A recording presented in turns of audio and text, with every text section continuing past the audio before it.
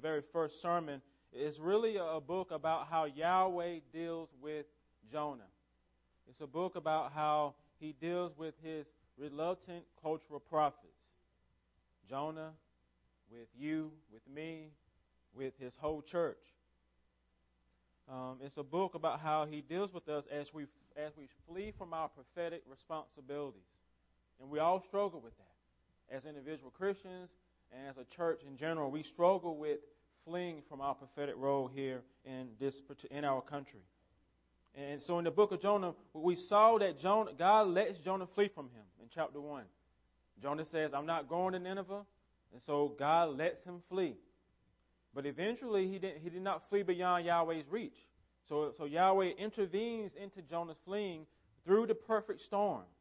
He casts the storm upon the sea. And after that, he exposes Jonah's sin through the casting of lots. And then he hurls Jonah into the sea of discipline, where he breaks Jonah into repentance. And after Jonah repents, the Lord rescues Jonah from the watery grave through the great fish. And then he restores and recommissions Jonah to be a prophetic witness to Nineveh.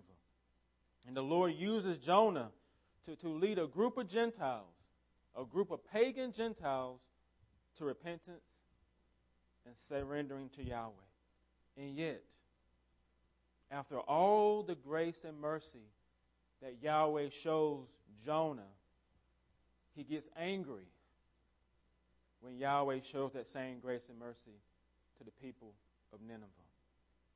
He gets exceedingly angry with Yahweh for not destroying them, for not perishing them. Jonah believes that the people of Nineveh deserve to die. They don't deserve compassion. They don't deserve grace. And so, Jonah lacks something that you need in order to be a prophetic witness. He lacks compassion. He lacks compassion for a group of people that he doesn't like. And at the end of the day, the same can be said of us at the end of the day. And I think we all, in some instances, lack compassion for those that we don't think deserve our compassion. But God, in His great mercy, is going to correct us as He's going to correct Jonah. He's going to correct our lack of compassion. And so if you have your Bible, open it to Jonah 4, beginning in verse 5. Jonah went out of the city and sat to the east of the city and made a booth for himself there. He sat under it in the shade till he should see what would become of the city. Now the Lord appointed a plant and made it come up over Jonah, that it might be a shade over his head, to save him from his discomfort. So Jonah was exceedingly glad because of the plant. Exceedingly glad because of the plant. Please pray with me for me. Father God, I pray that your Spirit, Lord, will move in me today. I don't know I feel some kind of way. I don't know what's going on, but I'm just ask that your Spirit will move me to the side, take my pride or my desire for attention away, and that He will move and speak to your people through your word. And also speak to my heart today as well. And Lord Spirit, if you don't come, if you don't move, nothing will happen. Lives will not be changed. People will not be saved. People will not be redeemed. People will not be delivered if you don't move, Spirit. You have to move. You have to take the word and apply it to our hearts. For it's your job. It's your role. And so open up our hearts. Open up my heart to receive the word. Let us all hear what it is that we need to hear. We all here for a reason. Whatever that reason may be, you were here. So Spirit, minister to our hearts. I pray for this in Christ's name. Amen. In Jonah chapter 3, Yahweh restores Jonah and recommissions him to his role to be a prophetic witness to the people of Nineveh. He gives him a prophetic message to share with the people. And so Jonah eventually travels to Nineveh. He preaches out against them. He tells the people, yet 40 days and Nineveh shall be overthrown. Yet 40 days, and Nineveh shall be overthrown. So now he goes and preaches this, but he goes reluctantly. He still doesn't want to go, but he goes. Because he knows that what will happen if the people of Nineveh repent. He knows that if they repent before the 40 days is over, he knows that Yahweh is going to forgive them. Jonah knows that before he goes. That's why he doesn't want to go. He knows that Yahweh is a gracious God and merciful, slow to anger, abounding in steadfast love, and relenting of disaster. He knows that Yahweh will have compassion on them if they repent. Because remember in chapter 1, Yahweh tells him that they're evil. Their sin has come up before me. Now I want you to go preach out against them. But Jonah also knows that if those evil people repent, Yahweh will have compassion. He will not overthrow the city. So Jonah hopes they don't repent. I hope you see that in the text. He doesn't want them to repent. He wants them to perish. But his desire and his expectation are not met because the people receive his message. They receive it. They're convicted by the word that he preaches to them, from the least of them to the greatest of them. Even the king of Nineveh is convicted of the word that is preached to them. So the people repent and they return to Yahweh. And he forgives them. He has compassion on them. And in chapter 4, verses 1 through 5, you see Jonah's emotional and verbal response to Yahweh's compassion to Nineveh. He is exceedingly displeased and angry. He disapproves of what Yahweh has done for the people of Nineveh. Oh, Yahweh, please take my life, for it's better for me to die than to live. It's better for me to die than to live because you did not do what I wanted you to do. He's in despair. He's not happy about what is taking place. And Nineveh is a pagan city. And these pagans confess their sin and turn to Yahweh. It should be a time of rejoicing, shouldn't it not? Celebrating, right? But for Jonah, it's the opposite. The only person in Nineveh not moved to joy is the prophet, who should be joyful because of what has taken place. The prophetic witness is the only one not happy. It's the only one not rejoicing. And you can even picture in your mind, Jonah's nonverbals. His eyebrows are crossed, lips are turned up, frown on his face, shaking his head in disbelief, crossing his arms, angry at Yahweh. Why? Because Jonah wants a front row seat to a death sentence. That's what he wants. He wants to be behind the glass in the execution chamber and see the people get what they deserve. Instead, he gets a front row seat to pardon. Not guilty.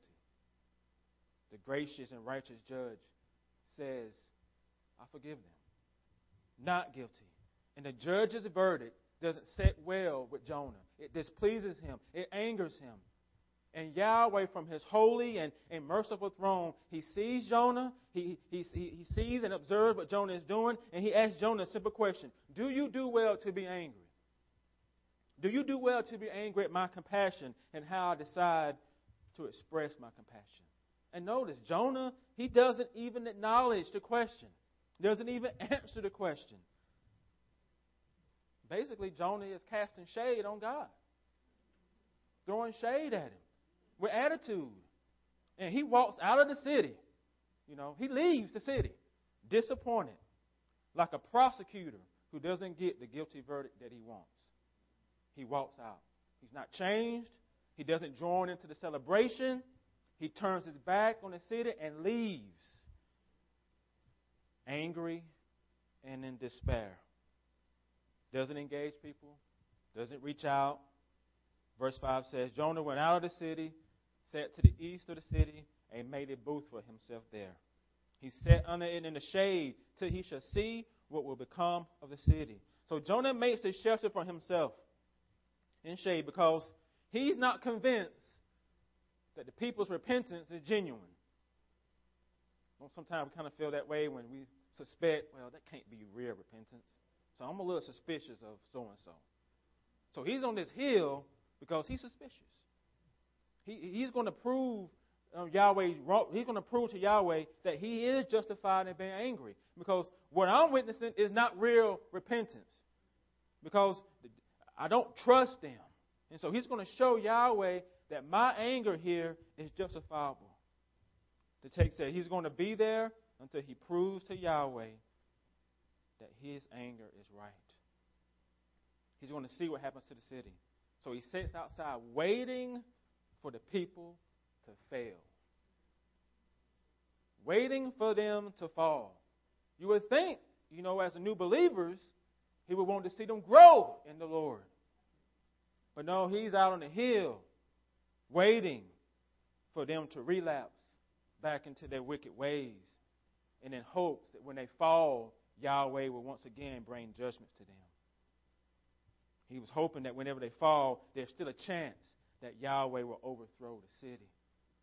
Because again, for Jonah, they deserve death. They deserve to get judgment. They're not worthy of grace and compassion and mercy. And so, what about us? What about us? See, the challenge when you're reading these prophetic books is that you can think, well, this just in time long past. It doesn't apply to my life today. It does apply to us. Jonah is you, is me. Jonah is the church. And so who do you have compassion for? Who are you hoping will fall and so you can feel justified in your anger? We all lack compassion for certain people or certain groups of people. For sure we lack compassion for people who we don't think deserve it. I know I do. And listen, I know the world is filled with evil people who do evil things, and they should face the consequences of their sins and crimes. Just like those men who kidnapped those Nigerian girls and did all sorts of inhumane things to them. Those men need to be brought to justice for what they did.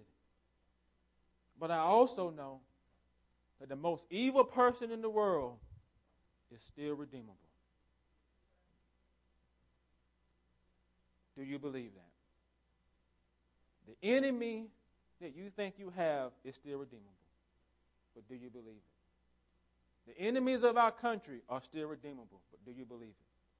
Or do you think Christ's blood is just too weak to save some? And save you? Did it not? The blood of Jesus is so powerful that it can take the worst of us and still redeem us. That's how powerful it is. That's how powerful it is. We think so little of it. So little of what he can do that he can save the worst of us. It seems that those who should be the most compassionate are often the most judgmental. And look at Jonah. He should be most compassionate. But he is judgmental here. So he sits under his shelter. His shelter on the hill. Mad. Bitter. Angry at Yahweh. With no compassion for the people of Nineveh. Angry because he's not going to bring judgment on them. And so, what is Yahweh going to do with his prophet? He's going to correct him. He's going to once again supernaturally intervene into Jonah's life. And the purpose of this intervention is that he's going to shepherd Jonah's heart toward being more compassionate. So remember, when Jonah left the city, he went to the east of the city, and he found a nice hill, built this booth on the hill. And he wasn't whistling while he was working now. He was angry. So he's building this booth out of anger. And so he made this covering for himself because it's hot outside. And so the covering was supposed to be a shade to protect him from the sun. Because he's hot. The brother's hot outside. Sun beats down on his head. He's in discomfort. And Yahweh sees now he has an opportunity to once again minister to Jonah. So Yahweh takes advantage of this opportunity, and he comes to Jonah in his covenant name. Did you notice that? In verse 6. Now the Lord God appointed a plant. That's Yahweh Elohim appoints a plant. That's God's covenant-keeping name. And so God, Yahweh Elohim, he comes to Jonah. He plants this tree. He ordains it. He creates it. He controls it. He himself causes it to grow. The text says he makes it grow over Jonah's head. The plant is like an umbrella over Jonah. It's a covering. It's a shelter. And on a deeper level, the plant is grace to Jonah. It's mercy to Jonah. Look at verse 6. The Lord appoints a plant that makes it come up over Jonah, that it might be a shade over his head to save him from his discomfort. To save him from his discomfort. So the plant does what Jonah's man-made booth couldn't do. Save him from his discomfort. And the Hebrew word that's been translated discomfort is ra'ah. And it is used 9 times in this book. 9 times this word is used. It has been translated as evil. It's been translated as disaster, displeasure, and now here it's translated as discomfort.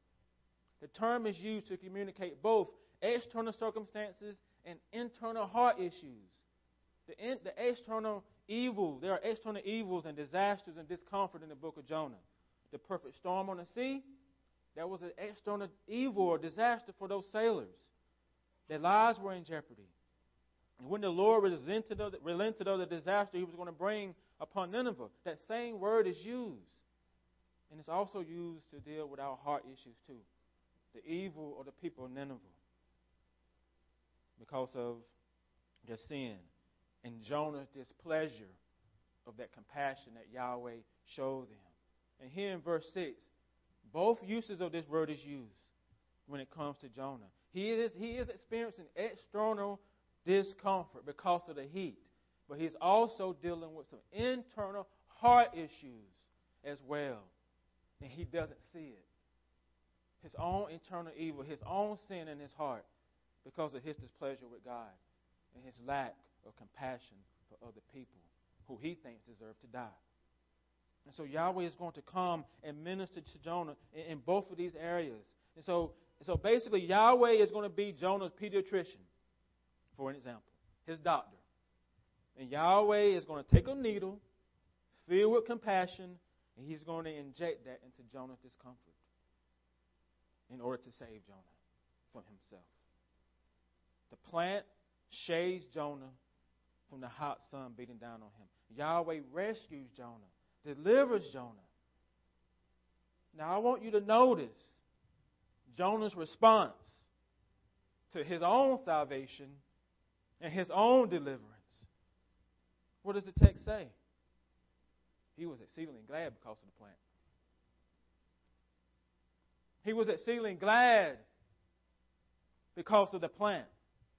I want you to see how different his response is to his own salvation and deliverance than the response it was when God gave the same thing to the people of Nineveh. When God delivered Nineveh, what did he say? He said, it displeased Jonah greatly, and he was angry. But now that he's been saved from his discomfort, all is good. All is good. I'm happy now. He's exceedingly happy and glad because of the plant. His responses here are like bookends. He doesn't like compassion when it's given to others, but when it's given to him, it's all good. It's all good. It's all good. He's exceedingly glad. The literal translation of this verse is, Jonah rejoices because of the plant with exceedingly joy. He rejoices because of the plant with great joy. Think about that. Great joy now. Now he's happy. Now he's rejoicing.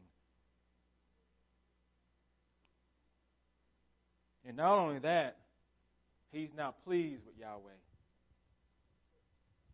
He's pleased with him now. He approves of the plant. Now angry with your Lord, happy with the Lord. He's glad about the plant. And you know why he's glad? Because he benefits from the plant. That's why he's glad. He benefits from it. And so, what does this show you about Jonah? What does it show you about yourself? What does it show you about me? What does it show you about people? It shows you that we approve of things that we benefit from, basically. If we're benefiting from it, well, we're going to give it our stamp of approval. It shows that we care more about our own deliverance than that of other people, particularly those people we don't think deserve it. It shows that people are not naturally compassionate to others. Do you believe human beings are by birth compassionate people? Is that the Sunday school answer? Or when you look at your life, what do you really believe about humanity? Are we compassionate beings naturally? No. Why are we not?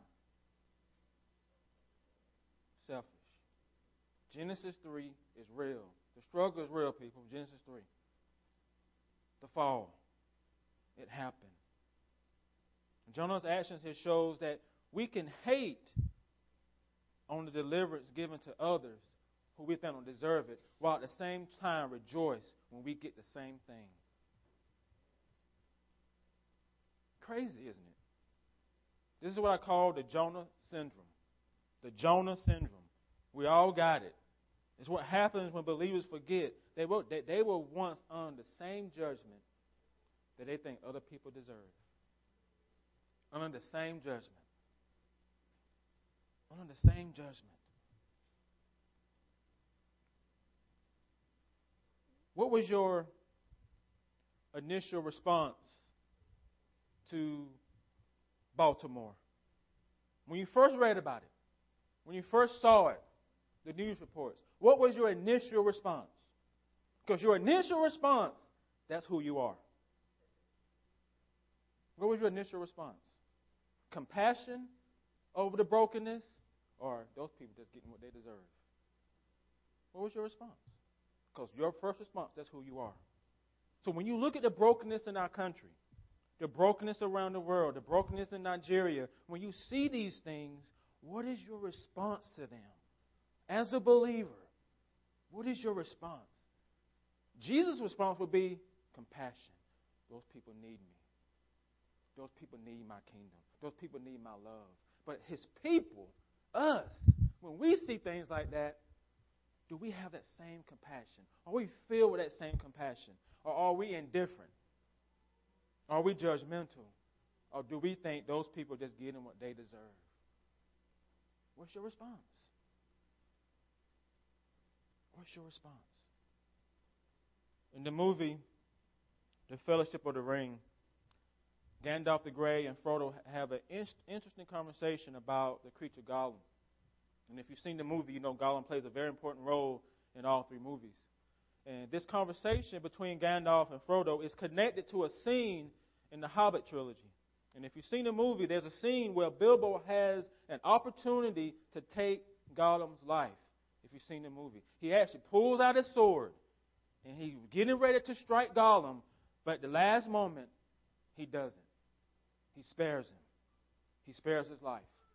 And when you fast forward many, many years later, back to this conversation with Gandalf and Frodo, this is what Frodo says to Gandalf or Gollum. It's a pity Bilbo didn't kill him when he had a chance. And Gandalf says, pity? It was pity that stayed Bilbo's hand. Many that live deserve death. Some that die deserve life. Can you give it to them, Frodo? Do not be too eager to deal out death and judgment. Even the very wise cannot see all ends. Do not be too eager to deal out death and judgment, for even the very wise of us cannot see all ends. The very person you think deserves judgment could be a jewel in God's kingdom, but you can't see that because you can't see past what they do. Can you? We can't. We can't see it. But Yahweh sees all ends. He does. Every believer in this room has been delivered from their sins through the blood of Christ. And thank God that He's not so eager to pass judgment on you. That he stayed the sword. He didn't pull out the sword. Instead, He pulled out a cross and sent His Son to die on it for your behalf. Thank God for that. Jesus' blood is the cover over you, like the plant that covers Jonah. That's Christ's blood over you. Shading you from God's wrath. Protecting you from God's wrath. Redeeming you from God's wrath. He rescues you from the discomfort of your sin. His blood is your umbrella. It's your shade. You're under Him. And you should want other people to join you. So that means you need to go back to Nineveh and join in the celebration with them. Because you are them. I'm them. This is our Nineveh. Huntsville, Baltimore, wherever we are. This is Nineveh for us as the church. And we have a responsibility to be prophetic witnesses to everybody, regardless of who they are. Because we have a message of hope that can deliver people from their brokenness. You see, a prophetic church with a prophetic voice and a prophetic witness will also be a compassionate church as well. Even compassionate to those who are different than you, even your enemies. You say, well, that's impossible to do. But that's the beauty of Christianity. That's the beautiness of Christianity, that we would extend compassion to those who hate us. Do you know how Christianity took over Rome? How did Christians take over Rome? Because the Christians in Rome served the least of those. They had compassion on their enemies. When the Romans were abandoning their kids, it was Christians who took them in. When Romans would not help the sick, it was Christians who were helping the Roman sick. They were extending compassion to their enemies. And the Father used that to bring glory to Himself. And the same can be used for us, for the church in America. That will we extend compassion, true compassion, for those who are different than us, those that we consider to be our enemy. I said, what could that mean, Alex? It could mean making friends with those who live a different lifestyle than you. It could mean being friends with those ladies who go into the abortion clinic, being their friend, getting to know them. It could mean a lot of different things. So when you look at your life and where God has you, wherever your role may be, He's called you to be His witness there for His glory. Be like your Heavenly Father who had compassion on you while you were His enemy. Just think about that. You were God's enemy, and He withheld the sword from you. We should do the same for other people. Let us pray. Father, I thank You that You withheld the